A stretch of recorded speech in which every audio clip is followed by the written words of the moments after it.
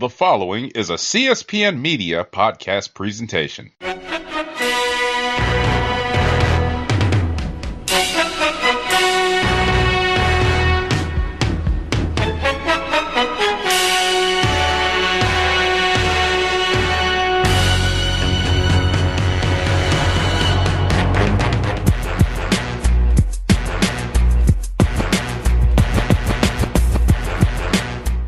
Hello, and welcome to this special edition of Know the Score. I'm your host, Don Delarente, and we're going to talk about some NASCAR because it's time for the new season. So the new season is upon us, and I've got two very special guests I haven't connected with in quite a while, but it's always a good time to talk to them because new season means new possibilities. So first we have Miss Renee. How are you, Renee? I'm doing very well. Thank you for having me. No problem. No problem. And also one of the co-hosts of All Turns No Breaks, we got Mr. Front Row Kenny. What's going on, Kenny? Hey, what's going on, man? I really appreciate the invite. This is going to be fun. Oh, I really appreciate both of y'all taking some time this weekend to talk about NASCAR. The season is going to start on Tuesday. One of the many changes that we're going to talk about here with NASCAR and the season. But first off, we're just going to get into what happened last year. Quick season review. Denny Hamlin, he won the opening Daytona 500 on his way to 7 wins on the season. His win was marred by the last lap incident involving Ryan Newman and Corey LaJoie. Very tense a couple of days there for Ryan Newman, but he was able to walk out of the hospital about 3 or 4 days later. So great to see that. After that opening Daytona 500, Kevin Harvick, he wins Indianapolis and the Southern 500 on his way to a series-leading 9 wins on the season. Cole Custer, Alex Bowman, and William Byron won their first career Cup races. Then the pandemic struck, and we had a pause in all sports. And then iRacing went mainstream, and NASCAR was the first sport to return to action after the start of the pandemic. Matt Kenseth replaced Kyle Larson shortly after that, after Larson is caught using a racial slur on iRacing. NASCAR then bans the Confederate flag from races and stands behind Bubba Wallace after the Talladega door pull incident. And finally, Chase Elliott wins the final 2 races of the year to win the Cup championship and finish with 5 wins on the season. So we'll start there, just kind of season recap. Kenny, with you being in the industry, I know that from February through the first week of March, everything seemed pretty normal. But then after that, your whole world got turned upside down. So just kind of go through with us kind of what your changes were and how NASCAR was able to pull off the second part of their season with a big schedule change and the things that went into that. Yeah, so I can remember pretty much everything clear as day from the first email I got about we're not going to be back in the office. And it was maybe a week after Atlanta happened, because that weekend in Atlanta, I remember a lot of other things were happening in other sports where they were getting canceled. And when we got to the Atlanta weekend, you know, everyone rolled in on Friday as normal. And then a variety of reports came out that day. We're racing, we're not racing, we're going to be racing, we're not going to be racing. And then finally the actual decision came down from NASCAR and it was made official that Atlanta wasn't going to happen. And then once we got to that point, that was it. And, you know, having the season come to such a grinding halt like that was kind of crazy. Obviously, I've never witnessed anything of that nature. I've had a major rain delays and have a race move back for a couple hours, but to have the season go on full pause, nobody could have ultimately expected that. But once we got to that point, we waited for, I will believe, about 6 weeks, and that's how we ended up getting into the iRacing deal. And I think that whole thing itself was a really cool promotion for myself, who has been an iRacer in the past and still does from time to time. I think that was a really cool thing that NASCAR was able to push out to people. And the thing is about motorsports, we're one of the very few sports where you're probably going to get as close as you can get to being in a real car. iRacing is really, really detailed for those who have never tried it out. It's like one of the top of the line sims, bar none. And it's pretty much the cheapest way you can get into racing, if we're being honest. But with that, it showcased that to people. And I assume that they had a pretty huge boom of people joining memberships, especially with the fact that with COVID, we can't really do much outside. And especially right then and there, where there were a lot of states that were on lockdown, all you had was nothing but time. There was nothing else you could do. You just had time to race and you had time to do whatever. So it was a cool thing they were able to do that and showcase that to the casual fan. And anybody who plays 2K or anything else, you really can't get that close to being a legitimate 3-point shooter. You can be a legitimate racer online and have that experience and possibly translate it to real life. It's not impossible. But once we got through those few weeks of iRacing, the announcement came that we were coming back in Darlington in May.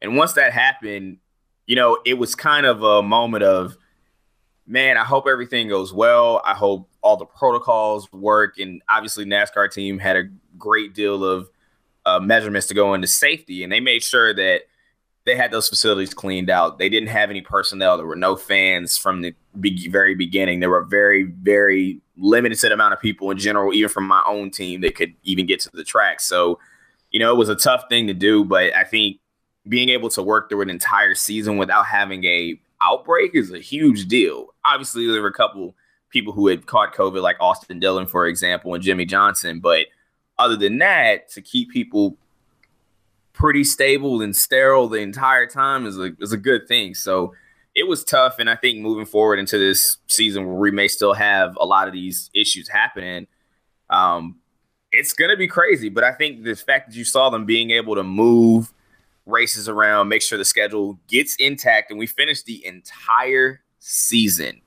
on time, no changes, everything finished on time. So kudos to a lot of my teammates for being able to make something like that happen. Now, Miss Renee, I'll bring you in. NASCAR was not immune to the summer of social change, as through the help of Bubba Wallace taking a bigger stance in his position as the only black driver on the circuit, started bringing some things to more people's attention, and the banning of the Confederate flag from the races. Just talk about just the summer of change in NASCAR and how they're looking to kind of be more inclusive going forward after all of these years of kind of sitting on their hands when it came to that subject. Yeah, but actually, if you think about it, the traces of Bubba Wallace having to speak up really started back in the iRacing part of the schedule because of Kyle Larson's actions. Right. So he was, as he said before, if you're looking for the black NASCAR driver in Cup, he is the one. He is the only one. So naturally, people look to him for a response. If it's, I struggle for the word fair to him or not. And so by the time we got to, that was April, I believe it was around Easter. By the time we got to May and the George Floyd rebellion, again, everyone's like, okay, how do we handle this? And he said something that a lot of people in that garage area have said and have wanted for many, many years, but maybe didn't know if they had the cachet to say is, we need to get this flag up out of here. And so through that, and I think NASCAR, the management there saw an opportunity to say, we can do this, we can do it now. And thankfully they took that chance from my perspective as a black woman who's been to these races, who's been to point one out, Talladega. So, which leads into the garage pole incident, as it's been being called now. There's a lot of things I didn't think I'd ever see on NASCAR. One is the banning of the Confederate flag, and I was curious about places like Darlington and Talladega, how it would be enforced or come to pass, how they're going to deal with it. But they seem like they're truly committed to it, and there's always going to be the backlash, someone who feels like you're infringing upon them. But if you feel if it's best for your company and everyone else to go through, it's the right way forward. Right. Unfortunately, Like you said, the Kyle Larson incident cost him his spot with Ganassi Racing. Matt Kenseth stepped in and finished out the season for him in just another strange season because Matt Kenseth never really officially retired. Talk about kind of the first-time winners. We had Cole Custer, Alex Bowman, and William Byron, two guys from Hendrick, and then Cole Custer, one of the hot young shot rookies, getting their first wins. Some new excitement coming in with those guys getting their first Cup win. I think that Alex Bowman was no surprise. He's been kind of knocking at the door the past couple of years, finished second a bunch of times last year. But William Byron and Cole Custer, Renee, I'll start with you. Were you shocked, especially by Cole Custer, his race in, what was that, Texas he won? It was Kentucky. Kentucky that he won? Yeah. Just talk about the first-time winners, and were you surprised, or, was that something that you saw coming? Bowman, no. He probably should have won last year, if we're being honest. I can remember a few races, can't pull the exact places off in my head where he was close. And he's been fast ever since I believe he subbed for Dale Jr. at first. First, kind of like Truex. He jumped in the car and said, "Oh, you're going to be fine when you get here full time." Mm-hmm. For Byron, I'm not quite as surprised he won. He is with Hendrick. He is in the 24, but maybe surprised it was a plate track. But given the circumstances, we were headed towards the chase. They wanted people. Teams were starting to go, how do we get as many people as we can into the chase? I'm not exactly surprised in that sense, because I think Chase had a chance, but kind of deferred in that moment. Mm-hmm. And when it comes to Cole Custer, I have to go back. I've probably seen the ends of Kentucky 10 times and still probably can't tell you how it happened. It was just one of those very crazy restarts that whoever got shot out first was going to win, especially with the horsepower package they were using. Right. Kenny, I'll bring you back in for the end of the season. We had high drama as the most popular driver in the sport. Chase Elliott was on the outside looking in, coming into the final race of the playoffs. He basically was in a win and get in situation at Martinsville, and he delivered in a way that he hadn't leading up so far, in kind of a big race deal for him in his career. Then he did the same thing in the final race at Phoenix. He kind of went to the back, then came back to the front and ended up dominating that race as well. Just talk about Chase Elliott the last 2 to 3 weeks of the season, and his development and his maturity into becoming the champion. Yeah, I think out of all of his Hendrick teammates, obviously it was between himself, Alex Bowman, and obviously William Byron and Jimmy Johnson, obviously the entire season. But if you look at the win totals, he carried the load, obviously followed by William Byron and Alex Bowman, who got a win. Both got wins last year, which is still kind of crazy in my mind because both of their wins were kind of surprising. Bowman at Auto Club and Byron at Daytona to get himself into the playoffs. So that was crazy in itself. But Chase just seemed to have that moxie, and it seemed like this time around he was going to be able to deliver. And he, at Martinsville, after that race, I felt like he was in prime position to do well at Phoenix. Last year at Phoenix, he had a wreck very early in the race. It really just wasn't his day. But for some reason, despite him having to come from the back at the end of that race, it looked like it was just his day and it was going to be it. And once he got going, it was a wrap. Once he got to the lead, there was just no looking back for him. And he had a really composed race. Him and Alan Gustafson, they seemed to have a very good pairing, crew chief to driver pairing. And they made it work all season long. They weren't necessarily always the best, but I noticed once we came back from the break and when he won at Charlotte and then he almost won at Darlington, I'm like, man, this guy could be one of the drivers at the very end of the season that could make it to the championship for it. And he did it in a very convincing fashion. There was no real luck in that sense. He outright won it at Martinsville. went to Phoenix, dominated the race, and got his first championship and ultimately the most popular driver award, just like his dad, Bill. So it was a great banner year for him, and I think obviously for the sport, because he is definitely one of the more recognizable faces by far, and obviously a huge fan favorite. So having a fan favorite win your championship in any form of fashion or any series is always a huge deal. So that's huge on Hendrick. It's been a while since they've been really good, so to speak. They've had the talent. They just finally have been able to deliver and got a championship. Now the real question is, can he repeat? Because we have yet to have a repeat champion in this current playoff format. That will bring me to the two guys who dominated the season, the regular season, that is. Denny Hamlin, Kevin Harvick. Seemed like every week it was a duel between those two drivers in the regular season.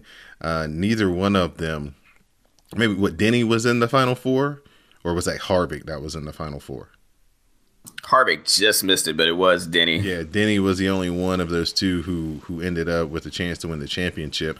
Yeah, Kevin Harvick had some end of the season uncharacteristic finishes for him. But Renee, we'll get your thoughts first, just on the season, the two most dominant drivers, Kevin Harvick and Denny Hamlin, and then I'll pose, get Kenny's thoughts on those two guys as well.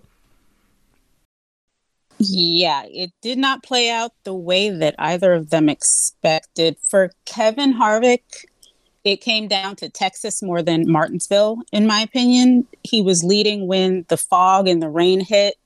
There was obviously probably moisture on the track, and he slid into the wall, and nothing was the same. For Denny Hamlin, he was more affected by the change of the championship race to Phoenix from Homestead. Homestead is where Joe Gibbs Racing shines even when their car isn't even in the playoffs. And also for Denny Hamlin, somewhere he shines when he's not even in the playoffs.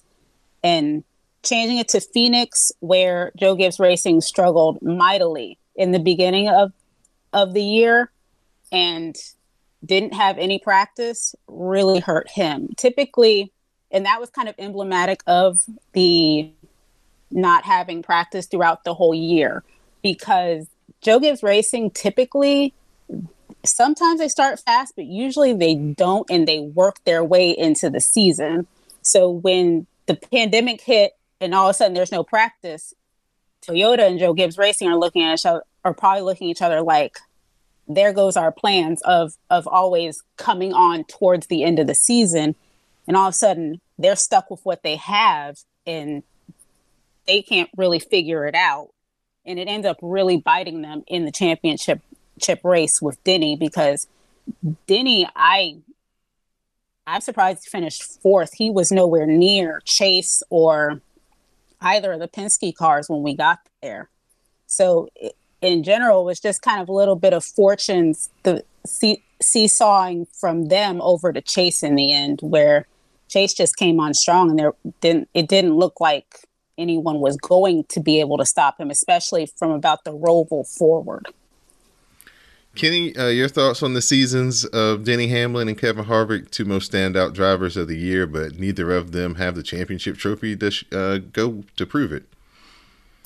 Yeah, see, that's tough. That's 13 wins combined with those two, I believe, this season, or last season. And honestly, they were my picks from the get-go to win the championship back in February. I thought they would be the ones to end up winning this thing. And then also, once we got to the point where we didn't have practice, I felt like the veterans, if anything, and obviously Kyle Busch is not a testament to this one, even though he got one win at Texas to keep his streak alive.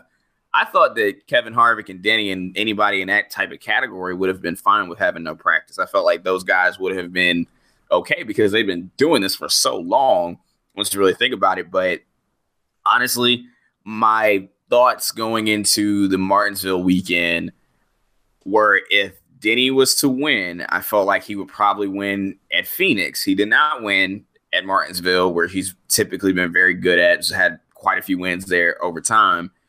And it just didn't turn out for him. Now, Kevin Harvick's case, like Renee said, with Texas, I felt like Texas was more so the breaking point as well versus Martinsville because of the accident he had so early on. And all it really takes in this playoff format is to have one bad race and it can ruin the rest of your playoffs or whatever round you're respectively in.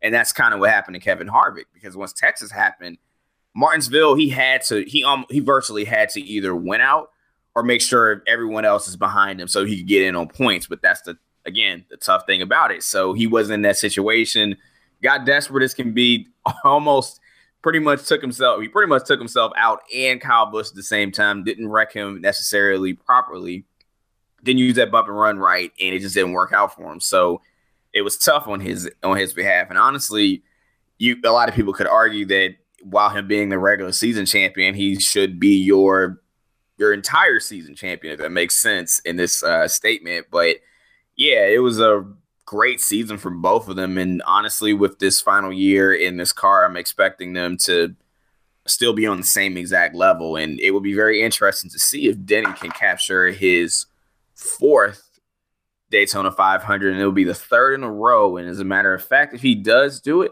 he will be the first to do it. There's only been a couple people who have done it twice in a row, but no one has done it 3 times in a row. So maybe this could be it this year. Yeah, maybe it could be. One of the things that happens with the off season coming is always a lot of changes. So we'll move into that part of the show now. We had driver changes galore. We had Christopher Bell moving from a charter up to the number 20 for Joe Gibbs Racing. Alex Bowman is moving over to the 48, replacing Jimmy Johnson. Ross Chastain, coming up from Xfinity, will drive the number 42 car. Eric Jones is moving over to Petty Racing in the 43. Corey LaJoie is going to move to the number 7. Kyle Larson, free agent, signed with Hendrick Racing to drive the number 5, and they're basically replacing the number 88 team. John Hunter Nemechek is going back to the Truck Series. Daniel Suarez will drive the number 99, and Bubba Wallace is moving to the new team created by Denny Hamlin and Michael Jordan to drive the number 23. So we'll start with Kenny again on this one. Kenny, the changes in the drivers area is always a big deal. What is the biggest move you think of everything that I listed there that caught your attention and you were like, that could be a very promising landing spot for that particular driver? So I definitely, by default, have got to pick the move for Bubba. I think that's a real huge upgrade from Richard Petty Motorsports, obviously, with him pairing up with Denny Hamlin and the infamous UNC legend himself, Michael Jordan. That itself is a huge deal. It's a very huge power move. And I think a lot of people are going to look at it as, okay, so it's the 5th Gibbs car, basically, which is not, I don't think that's false in a sense, because of the cars they're going to get. It's kind of similar to what the Levine family racing deal was. It's pretty much the same deal. They have a car, they're getting cars prepped by Gibbs, so they have that in their back pocket. Now, I think the thing people also have to consider going into this season, while that is an exciting move, is that a lot of these teams probably aren't going to do anything super, super drastic going into the season.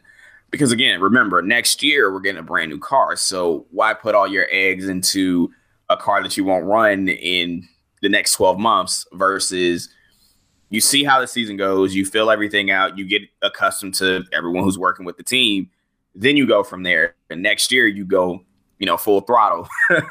But yeah, I think that move is huge because a lot of people were wondering what was going to happen with him. A lot of people thought he was going back to Richard Petty Motorsports. And obviously there was also the rumor that maybe he may be starting his own team. And obviously Denny Hamlin and Michael Jordan had an idea and they paired up. And some people also thought Denny was going to Hendrick because of him and Mr. Hendrick were on a boat, as a matter of fact, during the summer. And a lot of people thought like, whoa, this is a little different. But of course, later it was revealed that he was trying to get advice from Hendrick, who's obviously been a long time car owner in NASCAR, trying to get a feel for that and understand how, what he may have needed to do moving forward. And he did it. And pairing up with Michael Jordan is a huge deal because I feel like that's something that those two have shared a lot of times, especially since Jordan is an actual legitimate racing fan. And that's something he's always wanted to do. And now it's here, and it'll be interesting to see how they move forward, honestly, throughout the 2021 season. All right, Renee, your thoughts on the driver changes? Same question. Which move stood out to you, and you think benefits the driver who made the move the most? There are a few that jump out to me. Bubba Wallace, obviously, Bubba's jumps out because anytime you can get the cachet of Michael Jordan behind you in any sort of competitive sense, something's going to happen. You're not going to be. It's not going to stay flat. It's going to be good, or changes will be made. So I feel that's a good situation for Bubba. What jumps out to me is Kyle Larson. Even though everything that happened, he ironically kind of ended up where he was probably going to end up in the first place. Hendrick was very adamant going into this season that he was going to, get after him and try to get him over from Ganassi. And there was a moment of, could he come back? Back racing being so sponsorship dependent, except for Hendrick, who has so many businesses, he could foot the bill for someone who maybe can't find sponsorship at the moment. Now, Kyle Larson does have a couple of independent sponsors that have come on since, but since he was announced to Hendrick in, I believe it was late October, there was no sponsor. There was no sponsor on that car. He doesn't even have the obligatory manufacturer deal. So the only place he could have been was going to be Hendrick, the person who wanted him in the first place. And it'll be very interesting to see how that happens, because he's the veteran on that team. He's only about 27, 28, and he is the legitimate veteran on that team. Now, obviously, he's not top dog. That's Chase Elliott. But that's going to be a very interesting thing to see. And a move that I think that could work out kind of on the outside of the marquee names is Daniel Suarez. He really got caught off guard in the Furniture Row shutting down and Toyota needing to make a space for Martin Truex Jr. And I think that really threw him off his game for a while. And now he has kind of been able to take a breath. He knows what he needs. He seemed to have found a place where he can thrive now. And I would really love to see him do well in his new ride with Trackhouse. With the driver movement, there were also a couple of retirements. Jimmie Johnson ending his 20-year NASCAR career this season, and one of the craziest seasons ever. A lot of people were hoping he would get one more win, one more chance at another championship to break this high he has with Richard Petty and Dale Earnhardt. Came very close. What was that race he was leading? Was that the first Darlington race he was leading and just made a bad move on a lap car and wrecked? That was one of his best shots at winning. He had another shot really later in the season where he had a good run, a couple of chances to win. And Clint Bowyer, who did some stints during the iRacing up in the booth for Fox, he is going to retire and move full-time with Fox to be their third man in their booth. And Matt Kenseth made it official that he is going to go home now and, be with those little girls. And no, don't call him if you need a replacement driver. Cup champion, one of its best personalities and one of its most consistent drivers will all be off the schedule this year. Kenny, I'll come back to you. First time in 20 years that this season is going to start up without an Earnhardt, a Gordon, or a Jimmie Johnson on the track. This is truly the beginning, I think, of the changing of the guard for NASCAR. Your thoughts on the retirements of Jimmie Johnson, Clint Bowyer, and Matt Kenseth. Man, that's crazy you mentioned that. And also, I'll throw this fact in because I just read it not long ago. I believe Kurt Busch is the only driver that was starting the Daytona 500 this year that was in the 2001 race. I think he is the last one.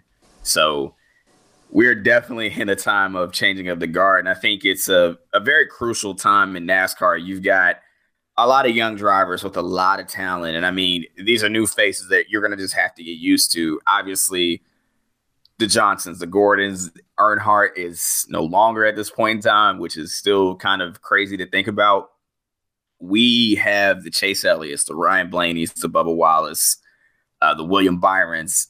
Chase Briscoe. You have a lot of fresh faces in NASCAR. And I think finally, over the course of time, if you go back 20 years, it makes sense that we have finally reached this point where we have brand new drivers. Just think about I think back to 2000 as you look at the class with Dale Jr. and Matt Kenseth when they came into the Cup Series, for example.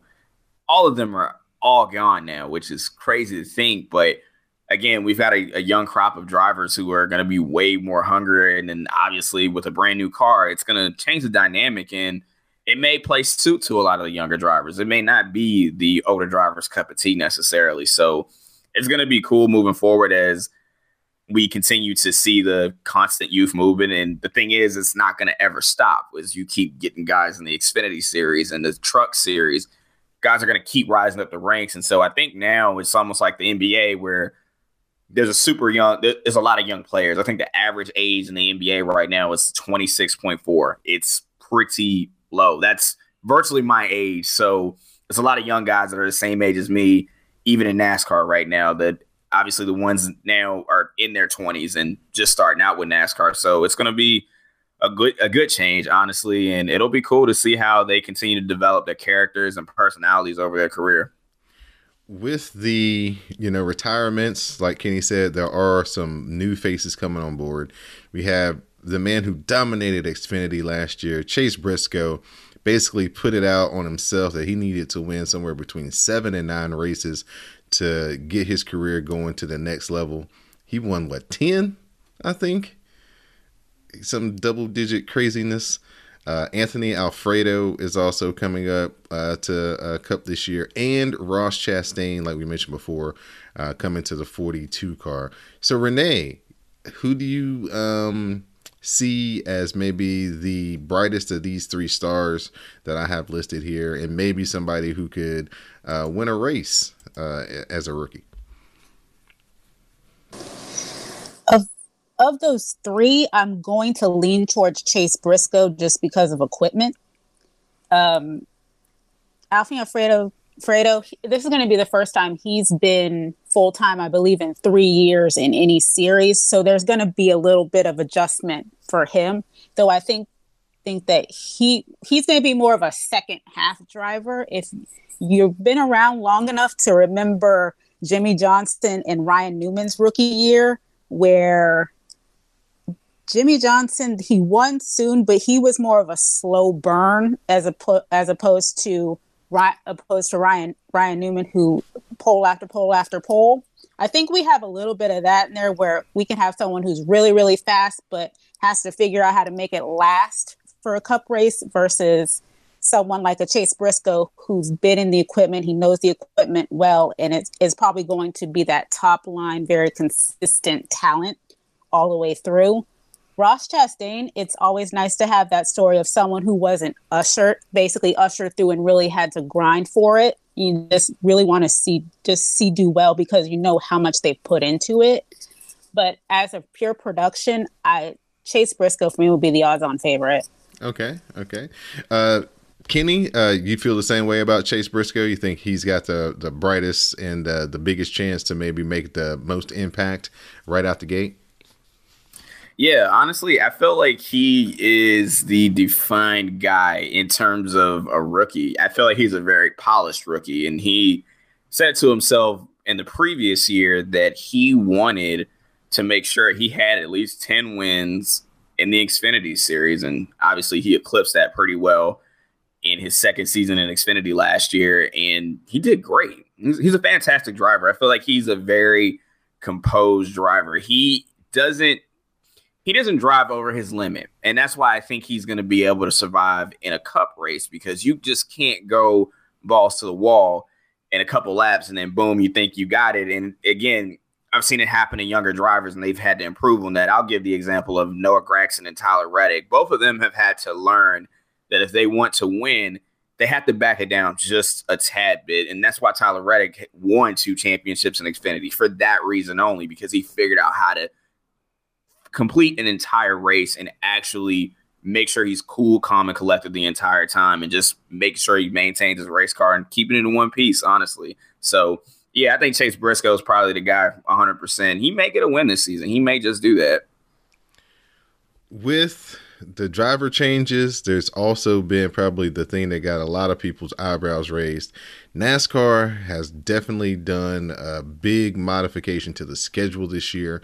They've added the Circuit of the Americas, 3.4 mile road course in Austin, Texas. That's going to replace one of the traditional 2 Texas races that venue has always had.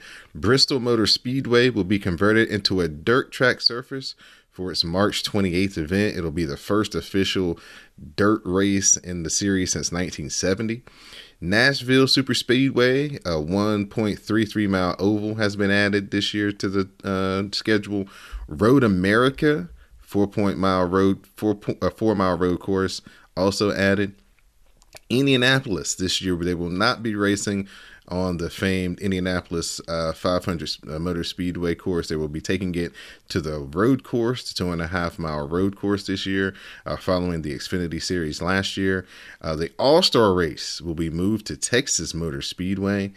Darlington and Atlanta, they gained their second dates back on the schedule, and Chicago and Kentucky are no longer races on the schedule. So, Renee, I'll come to you with the schedule changes first. When we were coming up and getting into NASCAR, I think that road courses were races that were tolerated. I don't think anybody really loved to sit through and endure road courses. But it seems that some way these new generation of NASCAR fans have embraced road courses in a way that we never did, and the schedule is now reflecting that. Speak for yourself. I've always loved road courses. I like Watkins Glen way more than Sonoma. Sonoma was never really a fun race for me. So you're for the high speed road courses and not the technicals, right? Okay. Yeah, I was always the odd one out when you would sit at a tailgate or amongst fans and say, "But I like Sonoma and Watkins Glen." But yeah, I think they're just trying to become more polished because most of the drivers nowadays, they have access to iRacing. They've been in go-karts forever. They have they've been on these tracks more than previous generations that grew up on the dirt tracks and in the concrete tracks, in the concrete bull rings. So So I'm looking forward to it personally. I know that some people aren't, but yeah, I think it'll be like a nice change. It will give you maybe a more complete view of a driver's skill. The thing that sticks out to me is Darlington and Atlanta both getting their second date back. And I think about the commonality between those 2 tracks is they both have rougher surfaces. They're not the pristine spring high speed like Chicago and Kansas once were in the 2000s. It seemed just like there's a little bit of a correction from the early 2000s when we were going to big IndyCar style ovals, and they're like, these cars it's nice when they're able to be manhandled a little bit more. So I think that's also part of why the road courses are coming back in, just to make it a little more technical, because as technology is advanced, when do you see DNFs anymore? When do you really see that adversity in a race? And I think they're trying to get a little bit of the old school bull ring and short track roughness back by going to road courses. Okay. Now, Front Row Kenny, you're going to be making your way down to Daytona, I guess, here, if you're not already there, in a couple of days or so. And we kick off the season this particular Saturday with the Clash at Daytona, which is usually kind of, a nice little warm up, get everybody ready for speed weeks, get, some of those guys in that race some early drafting practice, and just get acclimated back to being in the car after several months not being in the car, heading into the 500 and everything that surrounds it. But this year, they're going to take it to the road course. And it's going to be in prime time on Tuesday night. So a couple of days before the duels and everything like that. So how do you feel that's going to affect speed weeks? Is it going to make the Clash more of a draw for television this year? As people were thinking that it had kind of moved out of favor as far as a television must-see event. Yeah, so for me, surprisingly this year, I won't be going to Daytona. I'll be working from home this year, but looking at the road course, I think it's a cool thing to do. It is something completely different, and at least from what I've read on NASCAR Twitter, I've seen a plethora of fans say, man, we need to do something different than a Clash. I hate to see all these tore race cars and all this, and the big crash finally happens. People are like, I don't want to see that anymore. Well, NASCAR said, okay, here you go. We're going to put it on the road course. We're going to try something different, and we're going to put it under the lights, which is completely different, and we never had it under the lights. Obviously, we've had the race on the road course, obviously, in Xfinity trucks and Cup during the summer, but this time we're going to run the Clash, so we're going to do something completely out of the box and make it different for a change, and I think that's a welcome change from a lot of people. I guess you could say this is a true experiment. You want to see how people react to it, how they may feel about it, if it puts on a good race. I think it will, honestly. It's not necessarily the typical, obviously we get the duels on Thursday. It's not your typical super speedway race at this point. So, yeah, I'm actually pretty excited to see how this goes down on Tuesday, and especially if we stay clear of lightning and we may get rain. And I'm sure, obviously, with a road course, got to bring rain tires. So that could also be a twist in it. It may make it a pretty crazy event and a pretty fun one at that. So I'm looking forward to Tuesday night, and I hope everyone also tunes in for that one. Another aside, as far as a future maybe schedule change, it looks like California is throwing around maybe changing the big 2 mile oval into Martinsville-esque style short track. I don't know how that would look, but California's always been one of my favorite tracks just because it's big, it's fast, but it's got that character like Darlington and Atlanta, and you really have to have some technical experience in driving it and not just, go fast. So I would really hate to see them shrink that down and make that a short track, because we're adding so many short tracks. So you at least need a couple of just regular big ovals out there that aren't restrictor plates. I have some bad news for you, because that's pretty much a done deal. Yeah, it's a wrap. Yeah, they're trying to leave it so there can be one last race on the big oval before it's converted. But yeah, they're going to make it into, I forget if it's a 3/4 mile or a full mile kind of highly banked kind of cross between Martinsville and Bristol. Right. But yeah, it's going to happen in the next couple of years. Okay. For sure. The intrigue of Bristol being a dirt race. Your thoughts on that? Anybody who wants to just jump in? Yeah, so we've got a dirt race at Bristol, and that's pretty crazy. It's been a long time, I believe, since they've actually put the entire track in dirt. I want to say almost 20 years ago. It wasn't for Cup, but the World of Outlaw sprint cars that once upon a time raced on dirt there, and they had a really big weekend there. It was interesting, I'm not going to lie. Now, I'm not sure how that's going to translate for a Cup car necessarily, because this is the first time we're trying dirt on a Cup car. Obviously, we've done it in the trucks at Eldora for the last couple of years. Not happening this year, unfortunately, but yeah, I think it'll be an interesting race. And again, going back to Chase Briscoe, he's one name I think you would throw in the mix. And obviously a Kyle Larson as well, who has seemed to have won every damn thing on dirt this entire summer and going into the fall.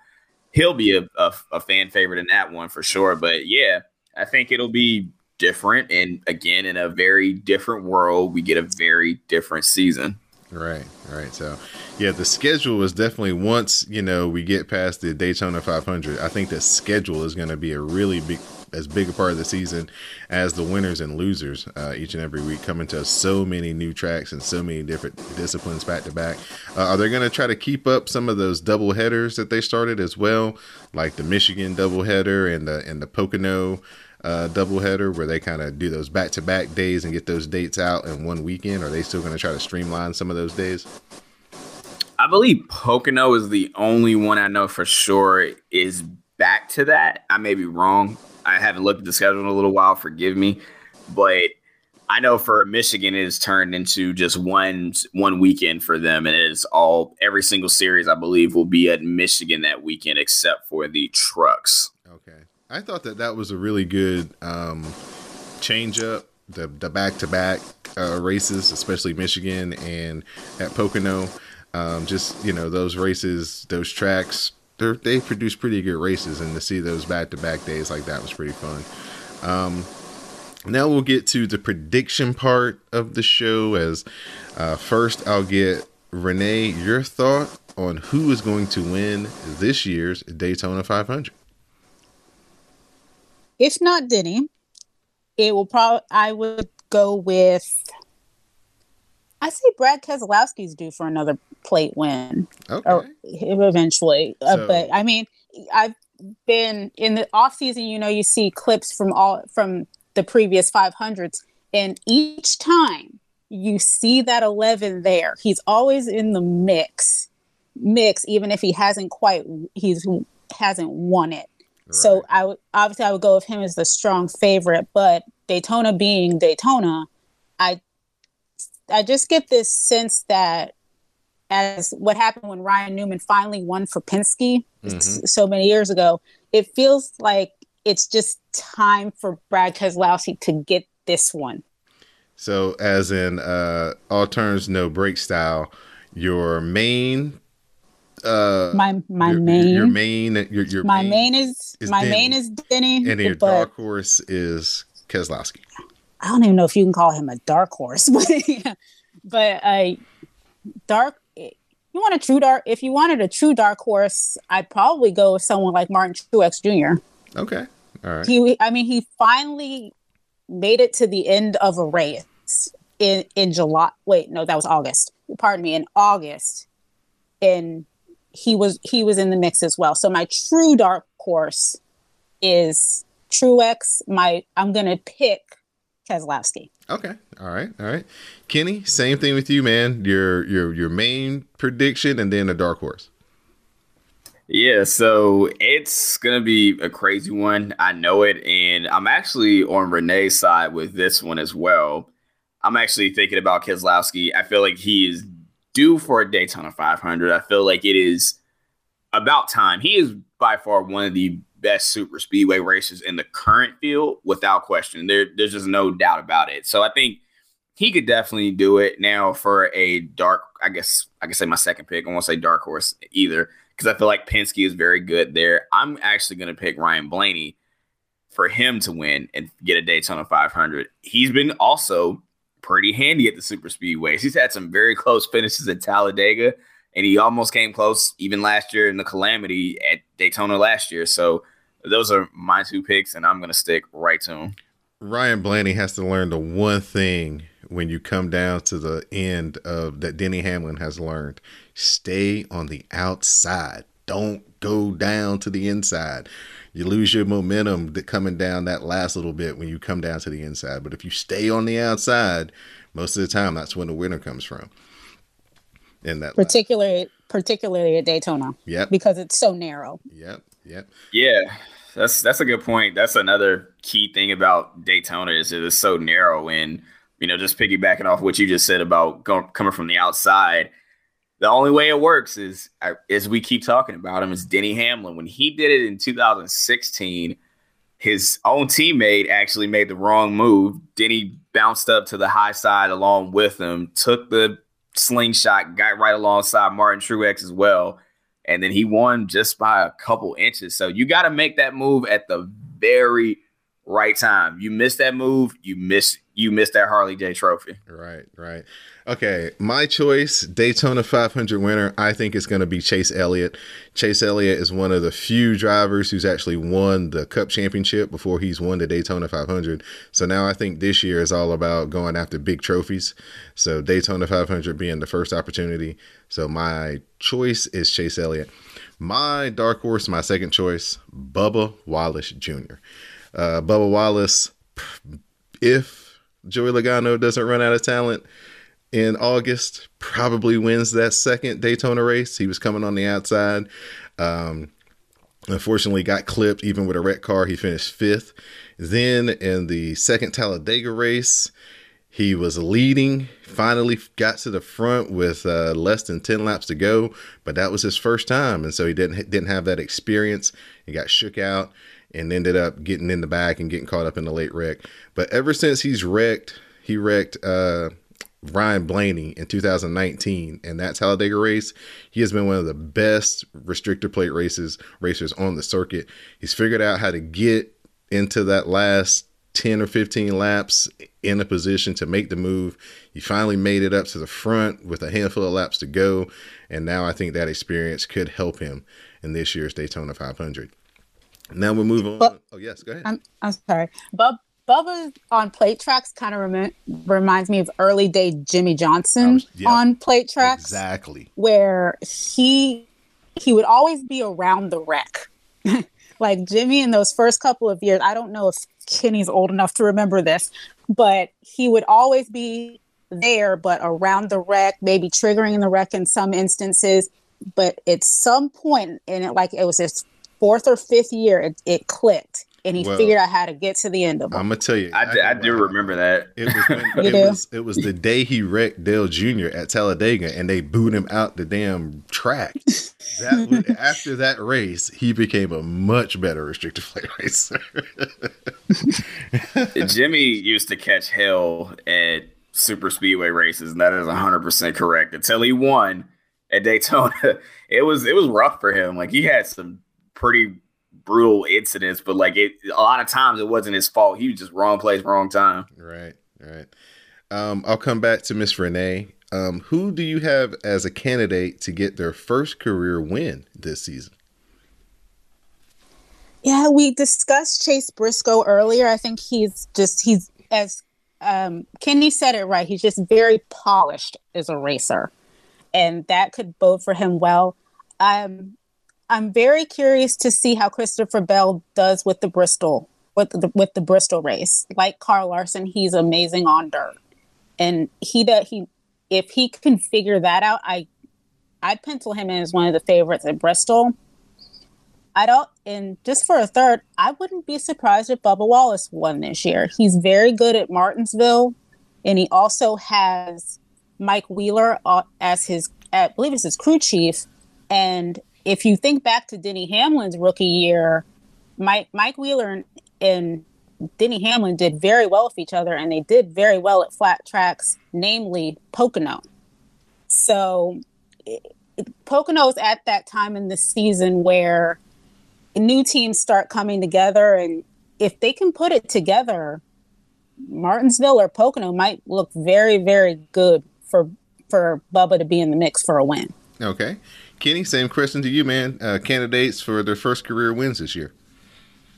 So I'm going to actually throw another guy I talked about in as well. I'm going to say Tyler Reddick is one. I feel like he's a pretty good super speedway racer. He's not just there yet because he hasn't had a great deal of time in the car necessarily, at least in a Cup car. But I think he's a really solid pick. And if it's not a Daytona or a Talladega, another place I think he could potentially win in the right place, right time also is Kansas. His first time he got at Kansas, he finished 8th in just a debut. And he didn't really have that much time with the car. So he was fresh and he had a great run. And I feel like he definitely could do it again at a track like Atlanta or at Kansas, for example. What was it? Was it him at Homestead that was just amazing in the first 2/3 of the race, and he sort of faded a little bit at the end? Yeah, he's fantastic. He was great in Xfinity, and I think that's from that first year when he got himself into the wall where he almost gave everything away.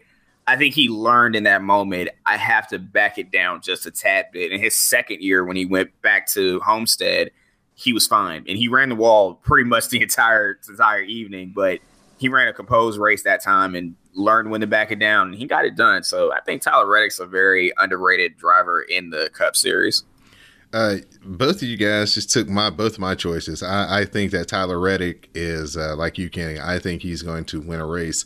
He definitely made that RCR equipment actually look really good. Like, hey, they're probably not as middling of a team as we think. They just may not have had as much talent in the seat as they probably needed to in some instances.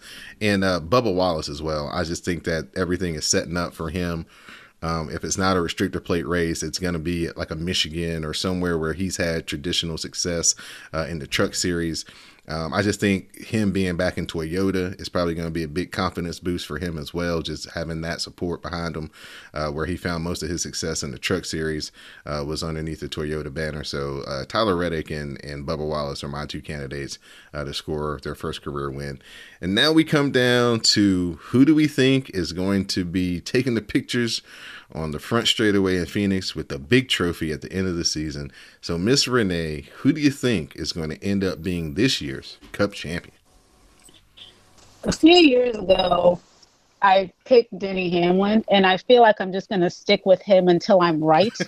So, but I'm starting to fear that he might be this generation's kind of Junior Johnson or Mark Martin, who has an amazing career, but not the championship. I kind of hope that isn't the case for him, but I'm just staying with Denny Hamlin until I'm right. All right. Kenny, your thoughts on who's going to win it all when we get to Phoenix at the end of the season? I'm actually going to take Kevin Harvick, who had the most wins last season. That's going to be me. I feel like he's obviously the vet. It's another year of doing this thing with a very limited amount of practice, and I thought he adjusted to that pretty well. And I think he could possibly win a championship again. I'm going to go with young Ryan Blaney to be this year's Cup champion. I thought Blaney took a big step last year. He won multiple races, probably should have won at least 3 or 4 more. There were a lot of races that he dominated that he didn't bring home, like the first Atlanta race. I mean, that was his race until they had that calamity on pit road. I just saw a lot of consistency from him. They did kind of fade once they got into the chase a little bit, some bad luck, some bad pit stops and things like that. But I thought that he really took a step forward last year and put himself in the mix for a lot of wins. And I think that will bode well for him coming into the season and could possibly produce a Cup championship for young Ryan Blaney. At this point in time, is there anything that we didn't cover as far as the racing goes that you guys would like to add? I'll start with Renee. Anything that you'd like to just add on before I let you get your shout outs and thank yous in? Yeah, there was something that came up when we're talking about luck and how it changed hands, and how if you just caught luck in the playoffs at the right time, things would happen. And something crazy that just occurred to me is all of us have talked about how terrible Kyle Busch's season was, and he did finish 8th in points, and it wasn't up to his level.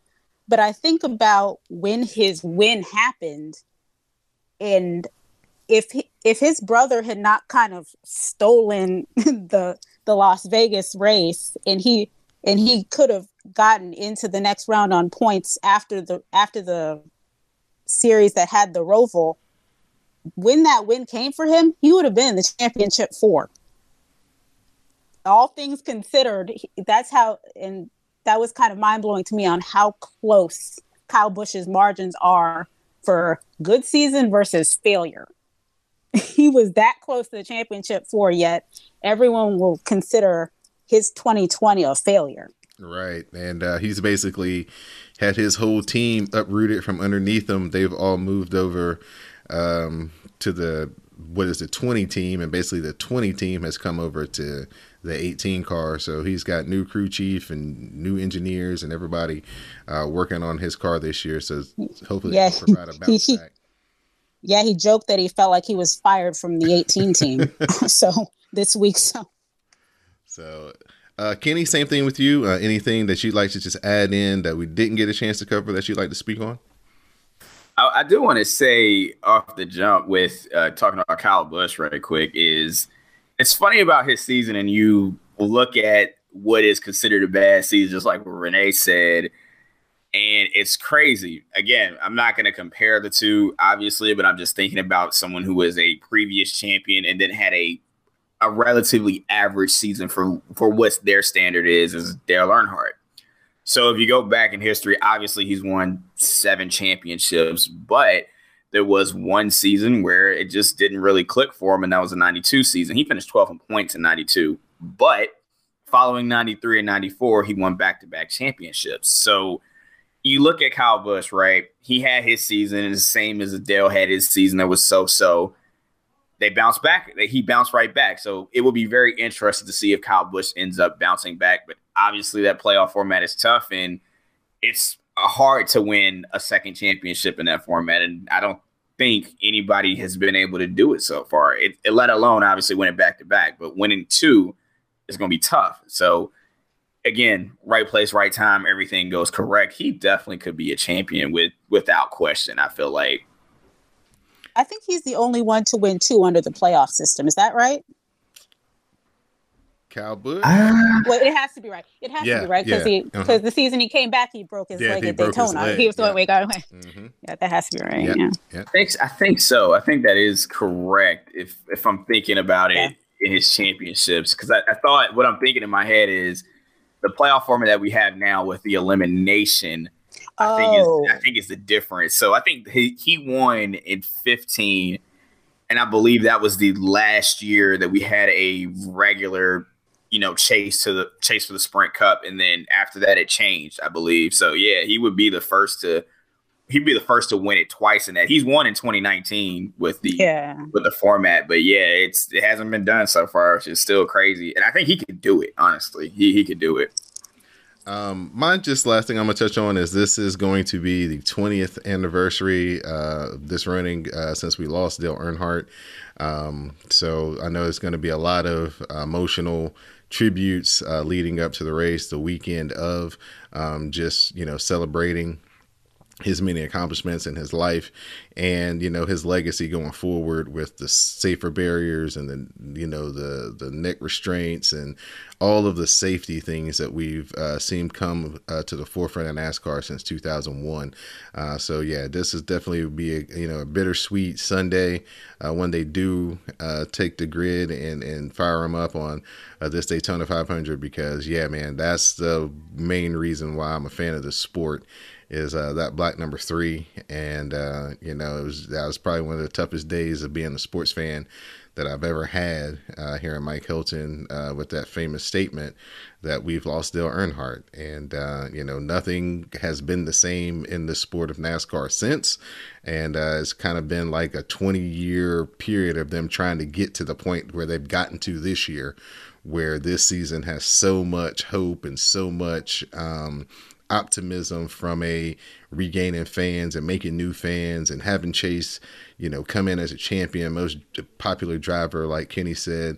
It's really an opportunity for NASCAR to springboard itself back into a major player in the sports world. And, that'll be coming off 20 years since we lost Dale Earnhardt. So first and foremost, for shout outs and thank yous, I'd like to turn it over to Miss Renee. I think you have a Black History fact you want to give us too as well. Yeah, I have a special one that's kind of has a little melancholy to it. This past week, Diane Durham died. Diane Durham probably isn't a name that is known to many people outside of the world of gymnastics. She was the first Black national champion in 1983. She was basically toe-to-toe with Mary Lou Retton going into 1984. But through a series of convoluted things that are way too long to talk about here, she did not make the Olympics. And I just wanted to shout her out, because without Diane Durham, she paved the way for so many people. The Dominique Dawes, the Gabby Douglas, the Simone Biles, all these viral ones you've seen, they owe a little bit of gratitude to her. So I just wanted to shout her out and say, may she rest in peace. That's awesome. Any other shout outs or anything you'd like to let the people know where they can find your writings or your work or anything like that? What you got going on? I don't have any writings right now. It's been a crazy start to the year, as I'm sure it's been for everyone, but I just want to thank you for reaching out and having me on. No problem. Always fun to talk racing with you. We don't do it often enough, but when I get a chance to, I definitely love reaching out. Front row Kenny, same thing, sir. Shout outs and thank yous. Yeah. First off, thank you for having me on. It's always awesome to be on this podcast as well. I will say, again, another thank you to you guys, because you were actually the first podcast I was ever a guest on. So coming back full circle, that was, I believe, like 4 or 5 years ago, which is crazy how much time has flown by. But yeah, I absolutely appreciate y'all, because I was just starting out podcasting, so I was super fresh to it. Wasn't necessarily the same where I'm at now, at least I think. But yeah, huge shout out to you guys and Know the Score podcast. I really do appreciate it, being on and being able to talk NASCAR, obviously, because like I said, growing up, I didn't really have a huge ton of people to talk to about NASCAR. So being able to do it on a huge platform like this is always great. I'm always going to say that. And no real huge shout outs, of course, no nothing real too big. Shout out to my team at NASCAR, of course. And if you guys want to follow me on Twitter, I do like to talk NASCAR and other sports as well. Sometimes other things with life. You can follow me at Front Row Kenny on Twitter. I will follow you back. We can talk. We can chat. Just be cool, calm, and we're all good. That's it. That's all I got, man. You can check out Front Row Kenny's opinion each and every week over on All Turns No Breaks with his co-hosts Tam and Renee. They go through the race, they go through what happened, they go through the aftermath, and then they talk about what's going to happen on the next week as well. So one of my favorite NASCAR podcasts to tune into during the season, because they talk about it from a perspective that we look at things. So definitely appreciate all the hard work that those three have put in over the past 2 years, especially with that podcast. So thank you, Kenny, Renee, and Tam. My shout outs will be just for Kenny and Renee. Thank you for joining me for this season preview of NASCAR. Definitely appreciate the chance and opportunity to talk NASCAR with you two, get in depth, preview the season, and hopefully some new fans will, tune into this show and tune into the season. And we'll have a very exciting Daytona 500 all the way through to the last race at Phoenix. Hopefully we'll see some history made with Bubba Wallace getting into the winner's circle this year in Victory Lane. I think that would just do so much for the sport. And just some of these young drivers kind of taking that next step forward into becoming the household names. And, maybe there's some kid who's going to watch this race and, he's going to pick up Chase Elliott as his favorite driver. And, for the next 20 years, he's going to be hooked into the sport, just like I was with Dale Earnhardt. So looking forward to this season, looking forward to the Daytona 500, and hopefully everybody out there enjoyed the preview. So for Miss Renee and Front Row Kenny, I'm your host, Don Delarente, and now you know the score.